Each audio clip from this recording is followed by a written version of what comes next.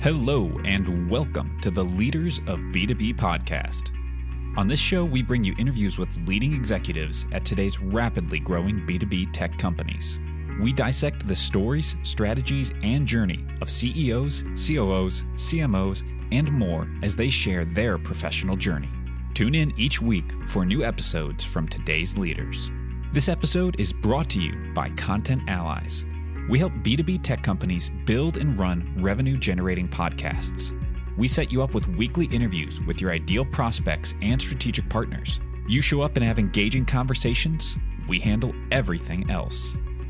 Learn more about launching your podcast at contentallies.com. This episode is brought to you by Ad10, where we do lead to close sales execution for B2B services companies with a technology flair. If you're looking to scale your company from 6 figures to 7 figures of revenue, talk to Ad10. Hello, B2B leaders. This is Ledge back with another episode. And today I am so happy to have Vincent Serpico here. He's the CEO and founder of Founders Workshop. Vincent, why don't you give a little introduction of yourself and the business so everybody can get to know you? Yeah, absolutely. So my name is Vincent Serpico, and happy to be here, Ledge. Thanks very, very much. Founders Workshop is a dev shop that caters exclusively to startup founders and small business owners. What we do is we build customized B2B and B2C software solutions for serial entrepreneurs, serial founders, and small business owners who are in the $1 to $5 million revenue range. Okay, great. And so it's interesting you said dev shop and the focus being startups, right? I think a lot of us have experienced any number of dev shops, and I have been in this space and it's very difficult to differentiate. People have choices. They can go onshore, they can go offshore.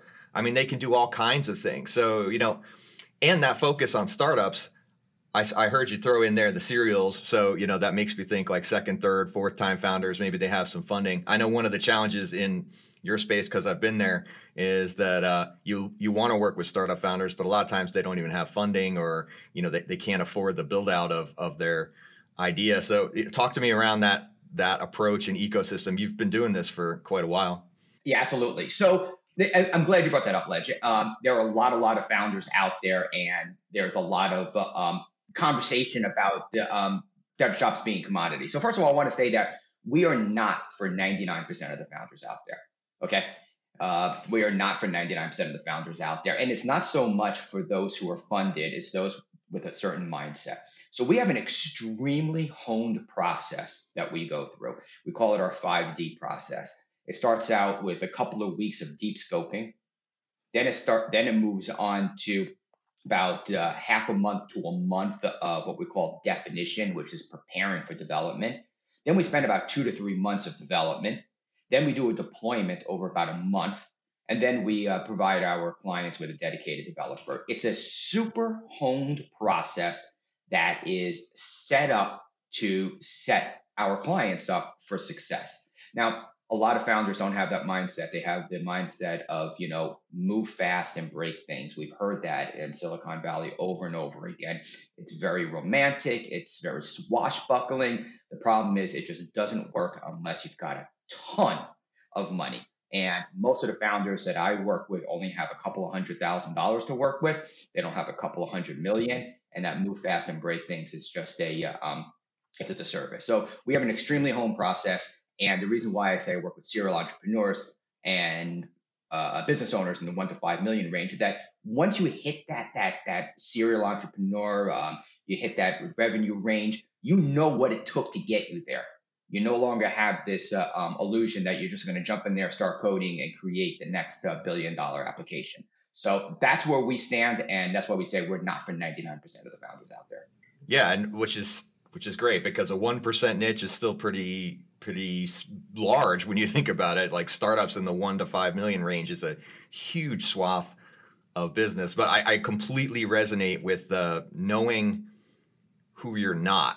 Knowing who you're not for, who we do not serve, and the things that we do not do, which means you probably turn away a huge percentage of inbound leads and referrals in your business, and you had to become okay with doing that. What was that process like as you developed over the course of years? Because you and I both know walking away from money is hard. Yeah. I'm really glad you brought that up. I'm really, really glad you brought that up because turning away a client, at first, it was both terrifying and liberating at the same time. Terrifying because you know that you can say yes and you can bring the revenue in. We've done it before. We've been doing it for 12 years, so it took a while for us to get to where we are right now. So it was terrifying at first. It was also liberating. It's liberating in that I know that when I say no to one client, I am saying yes to a future client coming in. And now what we're seeing is the clients that we're getting are the ones with the right mindset who look at this and say, this is the way to do things. We just onboarded a serial entrepreneur, somebody who actually has 2 IPOs under his belt. And when I showed him the process, I said to him, most founders don't want to do this process. And he looked at me and goes, well, why wouldn't they? Well, he gets it. He's been through IPOs and he's extremely, extremely savvy. But what I would put out there is following a process really makes a hell of a lot of sense. So I know I got a little off track when you asked me. No, I get it. And the process makes so much sense. And you've done another thing so I'm a sales guy. I help B2B firms build sales programs and revenue programs. And one of the first things that we tell people is we've got to work on your packages. We've got to work on your processes. And if it has a name, it's so much better. So the 4D process, like it's straight out of the book of, any entrepreneur book that you read that says, name your thing. What is your proprietary process? I'm almost wondering if you don't do Traction or EOS because it sounds exactly like, what's in there. But whatever operating system or interesting process you use for your business, I would imagine that's really valuable because you can dial in and say, this is what we do. This is what we call it. It's got a nice snappy name. Packaging is a huge thing for business. Yeah, absolutely. So our 5D process it is something that we've honed over the years. And just to touch base on what you said, I've read Traction, I've read Scaling Up. We take bits and pieces and we put together our own internal process. Yeah, absolutely, which is tremendous. And what I think you have a team of 20 something folks. Mm-hmm. Yeah, about 25. About 25 people, and so. I know that one of the keys there, and I'm interested to hear about this, like how do you get everybody on the same page? Before we hit record, we were talking about onboarding new employees. So, the key thing with having any system is agreeing on the system and having the same words that we all use internal to our culture, right? So that we can understand when I say this is what I mean. It's like a glossary. It's again, an operating system, right? It's a set of essentially commands, almost like a coder would use, reserved keywords for our business. And so how does that work for you?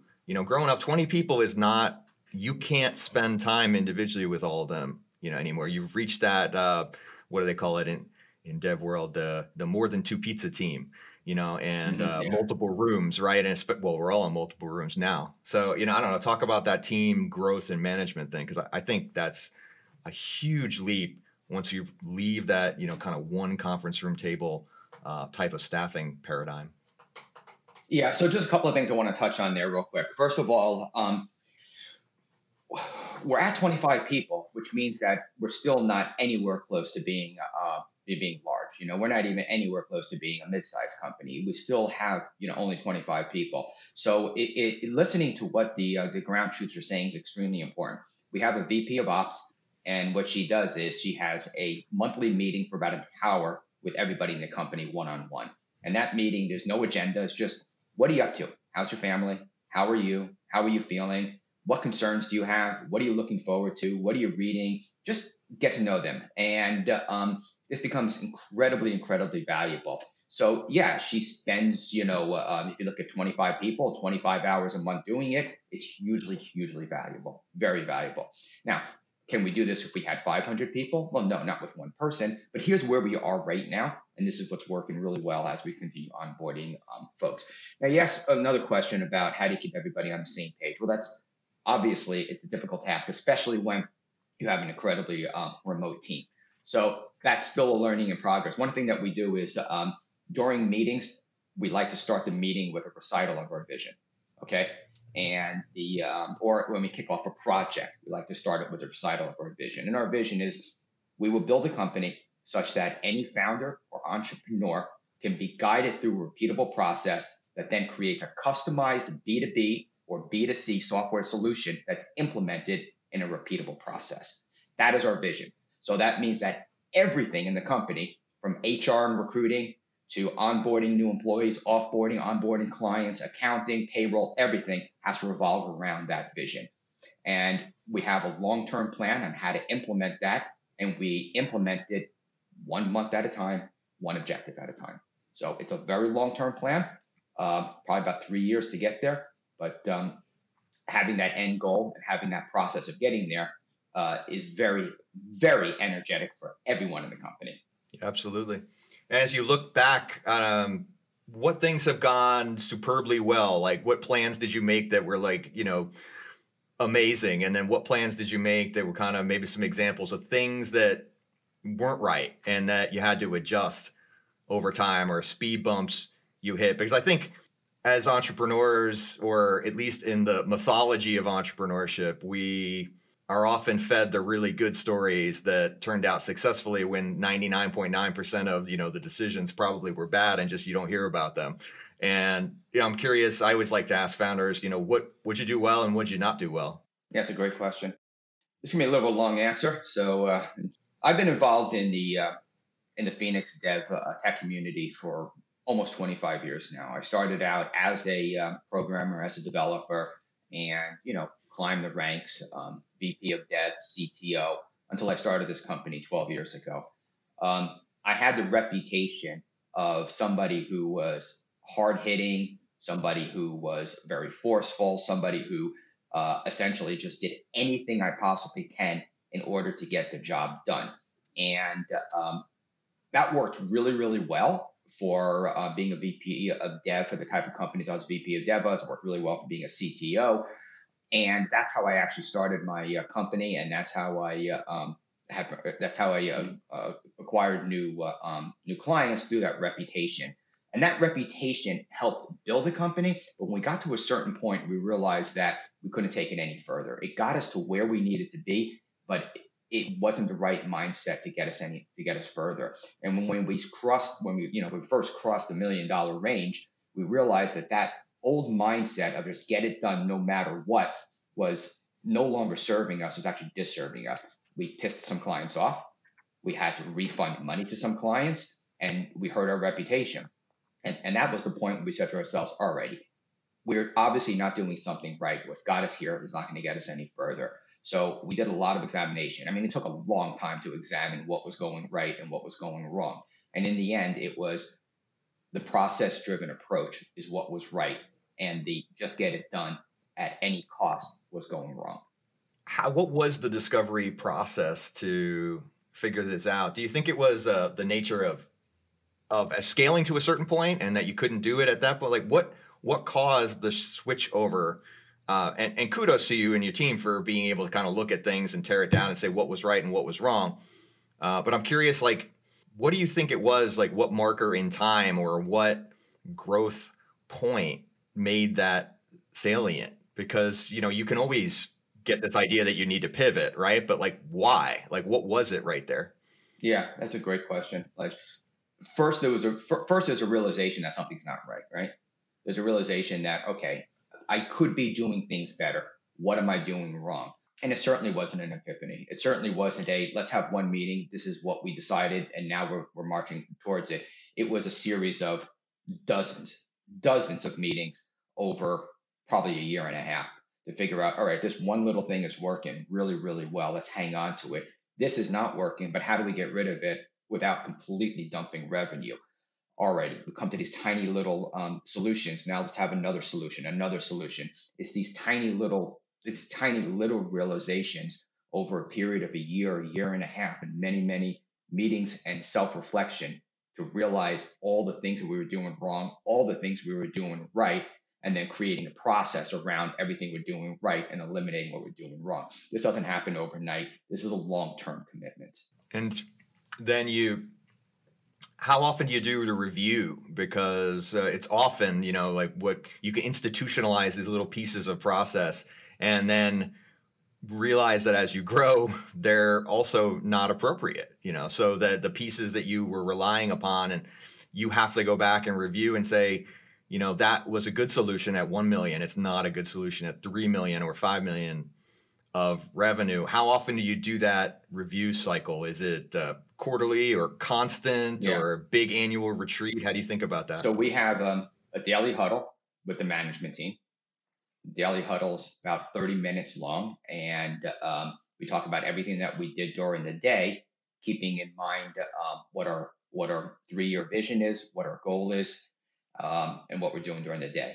Then we also have a longer meeting once a week, which is about an hour with the management team, where we review what our annual goals are, what our quarterly goals are, and how we're marching towards our quarterly goals. Every quarter, we also have a meeting in order to review what we did for the quarter, what we're going to do next quarter, and then there's an annual meeting.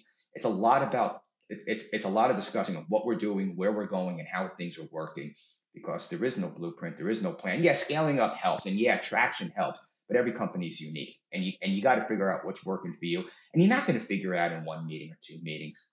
It's going to take a really long time. You got to have that mindset of a long-term commitment. You really do. A long-term vision, a long-term goal is great, but what are the paths to get there? And do you have the discipline to go ahead and execute that path? I was thinking about, you're a dev shop, right? You obviously are steeped in, whether or not you exactly follow it, some kind of Scrum or Agile or waterfall technique. And I wonder how you think about that relative to developing the company. There's companies, I look at the systems that we run by, and, I think that we can, in a sense, be flexible. We could be agile, yet we still have, maybe quarter-long sprints, if you will, from the company standpoint. You got your daily stand-up there, which sounds, Scrum-ish. So I'm curious how you think about like those types of management techniques as it relates to product development and company development. Do you see parallels there? I do see parallels there. I see parallels in Scrum, but I also understand that it's a template. And I understand that you're not going to follow things exactly the way it is. Look, you might have an engagement where you do a demo with a client every 2 weeks. It's the type of client that wants to do a demo every 2 weeks. But then what if the client has an immediate question? Well, then you need to add that into the process about immediate questions. What if you have an immediate question for the client? What if the client wants to meet daily for 10 minutes? So you can have different clients that have different needs, just like you can have different employees that have different needs. So you got your template of a process. And by having that template of a process, you've set a framework. And within that framework, you're allowed to fiddle a little bit here and there with the dials and levers, depending on who the client is, what the engagement is, who the employee is, and what that personality of the employee is. But you're not just winging it for every person and every engagement. You do have a template and a framework to start with, and that's hugely helpful. And you let yourself and your team then make, I guess, good decisions around, hey, where and how are we essentially like allowed to deviate? Because you don't want to get way off the track. There are guardrails from your framework, but you must have some kind of sense, I guess, baked into your culture of allowable deviation to get the job done, but not at all costs, which I guess is that balance thing that you just kind of have to build in. With trust, that's exactly right. I'll go back to our 5D process. If a client does not want to go through that 5D process, we might offer them, hey, you can have a dedicated developer at your pleasure. But if you don't want to go that 5D process, we don't want to work with you. We're not a right fit for you, and we'll do you a disservice because this is our process in order to guarantee success. Now, if they come to us and say, well, in the first stage of the process or the second stage of the process, you do this, this, and that, I've already done that. Well, what we'll say is, all right, bring in what you already done, and let's take a look at how we can incorporate that into the process. Since you've already done the legwork, let's see where we can go ahead and leverage what you've already done into our process. You see what I'm saying there? Absolutely. And I would imagine, looking at your process, that you probably get all kinds of people that are telling you, oh, we don't need to do that beginning part. We already have our plan together. We already have our UX and our pictures and ideas. And you probably have a lot of just, yeah, I know you have that already, but essentially it's really important that we go through this even in modified fashion. I would expect that you get a lot of pushback about that. Nobody wants to pay for discovery or setup. And yet, as the person that runs this process, that it's really important. Like it's probably the most important part. You don't just run right to code and start checking things in. That's exactly right, Ledge. That is exactly right. And we have discovered it over the years because without doing the process, like I said, it became a hit or miss. We lost some clients, we had to do some refunds, and we had a reputation hurt. And I'm okay saying that to everybody because it's a learning process. More than that, I've seen folks come to us on numerous occasions when they go to dev shops that don't have that process, that have made them huge promises on low price and delivery and everything, and they wind up failing miserably, and then they come to us. We're actually doing a rescue project right now because the client was promised the moon and the stars and didn't get anything close to it. So we're unfortunately having to do a rescue project right now. The process works, and if I can, if you'll indulge me a second, my goal here with this entire business is not revenue. I'm not looking for massive amounts of revenue. I'm comfortable. I have what I want. Finance-wise, everything is good. What I'm looking for here is to build something of high quality. I want to build something where our clients are hugely satisfied and our employees feel fully rewarded. If I build all of that, I will achieve my goal. And that's what I'm looking to build. And not paradoxically, once you do those things, it turns out that revenue comes along, for the ride, because you can actually, with high integrity, sell the thing that you're doing and not have to worry about giving it back and failing and, all that stuff. And yet you are under, I have to ask, because you're probably under all kinds of pressure for costing, because you're right. And everybody can just go and claim that they can hire a $5 an hour developer. Now, you and I know that, there are all kinds of challenges with doing that on certain platforms. But it's a siren song. And, unfortunately, that's the way it is. And it is a commoditizing space to some extent. Have you leveraged onshore, offshore? Have you had, how do you handle the staffing there? We've tried working offshore a few times over the last 12 years. We find that offshore doesn't work. And the reason why offshore doesn't work is for two reasons. And this is just for us. Look, if offshore works for you, Ledge, if it works for any of the listeners, I'm really thrilled. But we find it doesn't work for two reasons. Number one, time zone. We prefer working within our time zone because we're a very high touch agency, very relationship based agency, which means that we do speak with our clients all day long.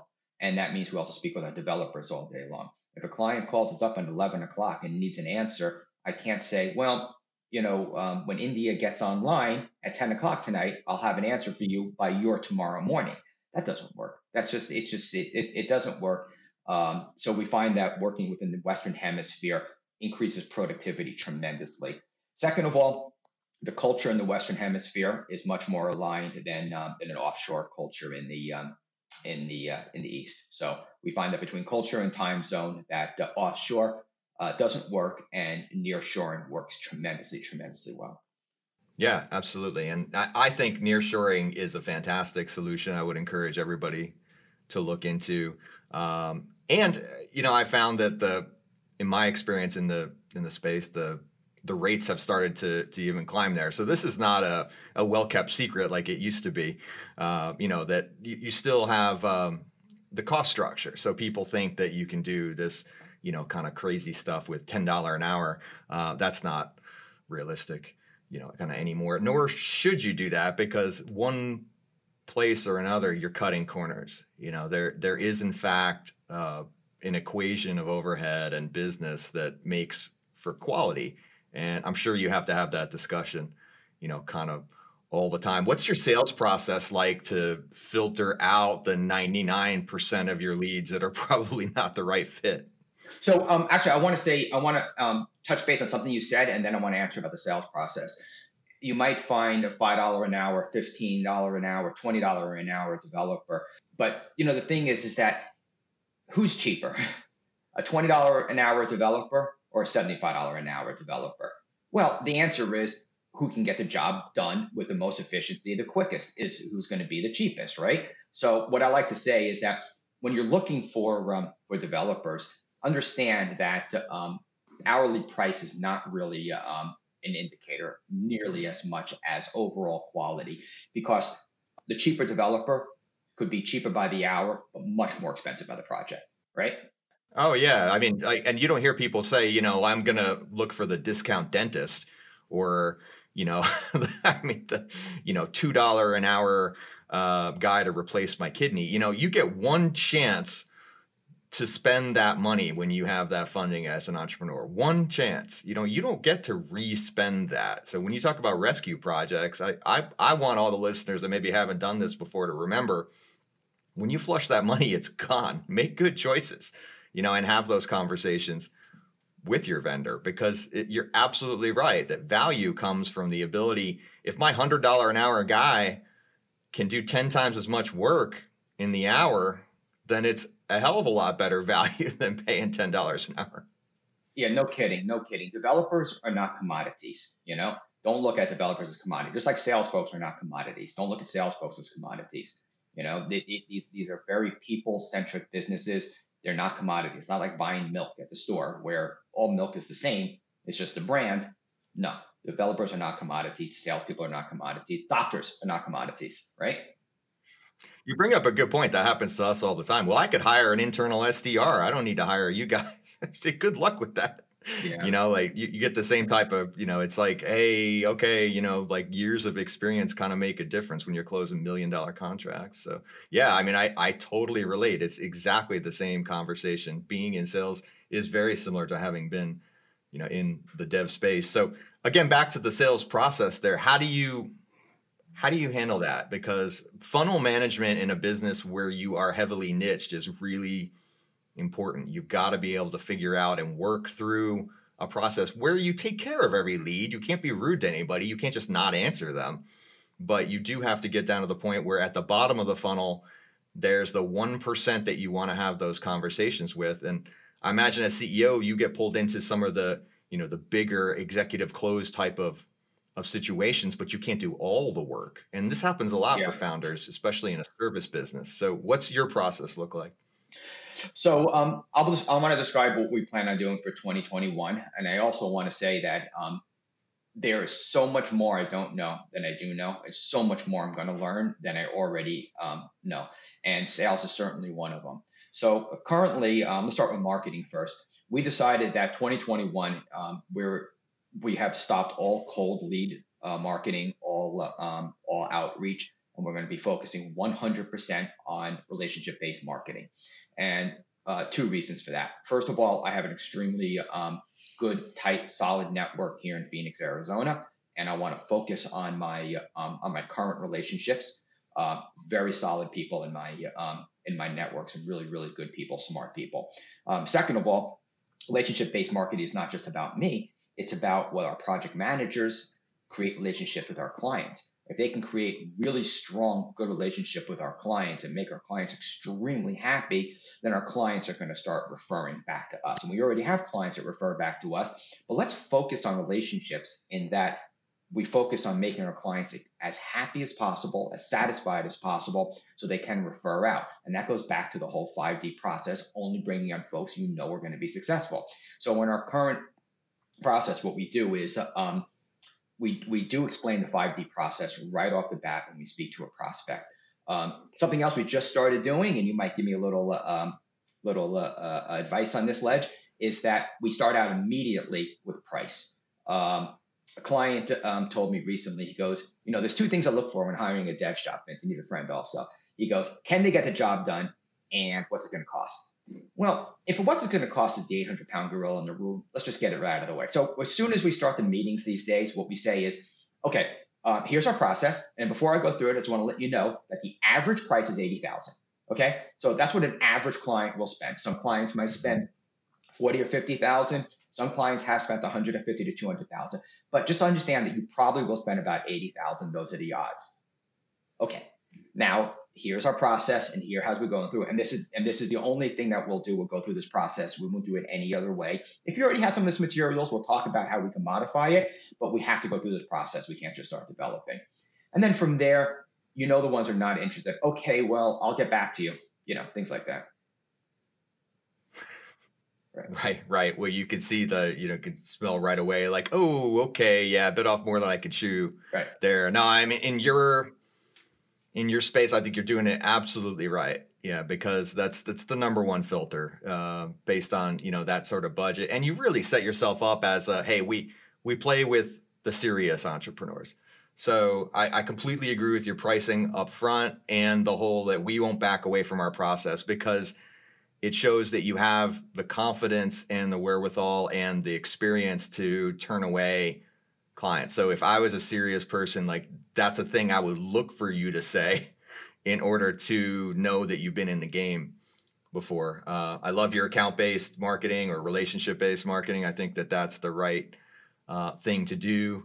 And, the question would then be, do you think about it from a regional standpoint because of your local network, or do you think about how to grow that? So yeah, those are neat conversations, but for the audience listening, you should check out, I'm just going to pitch you now because you should check out foundersworkshop.com because they do have a really nice way of showing that, here's the pricing model. And I dig a lot of things that they do on the website. So thank you. Appreciate that. Yeah. Yeah, absolutely. So I think your friend who said put the price out there right away is correct. Is that terrifying, or was it initially terrifying? No, I don't think that was initially terrifying. It was a little uncomfortable at first because it's not what I'm used to put the price right out there up front. I guess the hardest part about it is I felt I was leading with price versus leading with relationship, and I prefer to lead with a relationship. But my friend is right. Look, if somebody is just not going to if somebody doesn't have the means or the willingness to spend on an average $80,000, shouldn't they just know up front, right? So, and if they decide to continue on with the conversation for whatever reason, great, but they should know up front. So that's what I do. You said you like the idea, Ledge? I do like it. It filters out right away because your time is limited, so you should filter out people that just simply can't afford it. I would look at it as how do I have a great conversation and be helpful with the people who can't afford that? So maybe there's an opportunity there to have a referral network for, where to send those people. So I'm not a fan of turn everyone away at the door who can't, afford it right away. But I am a fan of we won't do business with those folks. However, here are the other things that we can do and the friends we can hook them up with and that kind of stuff. So I think you want to have the reputation where you take care of all your leads in a really respectful way. You have an off-ramp for them, but that doesn't mean that you're going to be transacting business with them. So I like that a lot, Ledge. And what I try to do is for those who are not a mutually good fit, number one, I'll give them as much advice as possible on what they can do on their own in order to minimize the risk of failure and maximize the risk of success. The possibility of success.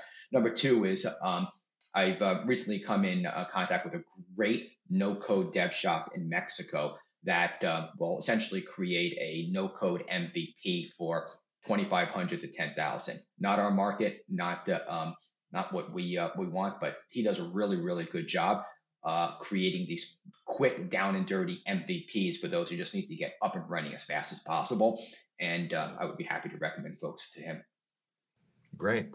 Well, we're going to run out of time here. Vincent, I love this. Give me us a 1 minute version of, sir, we talked about here how we're going to develop marketing sales this year.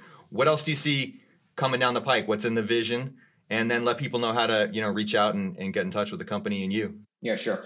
So in order to get to that vision that we talked about of creating that company that any entrepreneur or founder can be guided through a repeatable process in order to create a customized B2B or B2C software solution, we've got to change some fundamental things inside the company. Like I said, HR needs to change, onboarding, offboarding, accounting, fulfillment. Lots of things need to come into a line. A lot of them are already there, but there's still a lot to think about. And that's what 2021 is all about to us, is getting all of our systems and processes in place in order to support our systems and processes.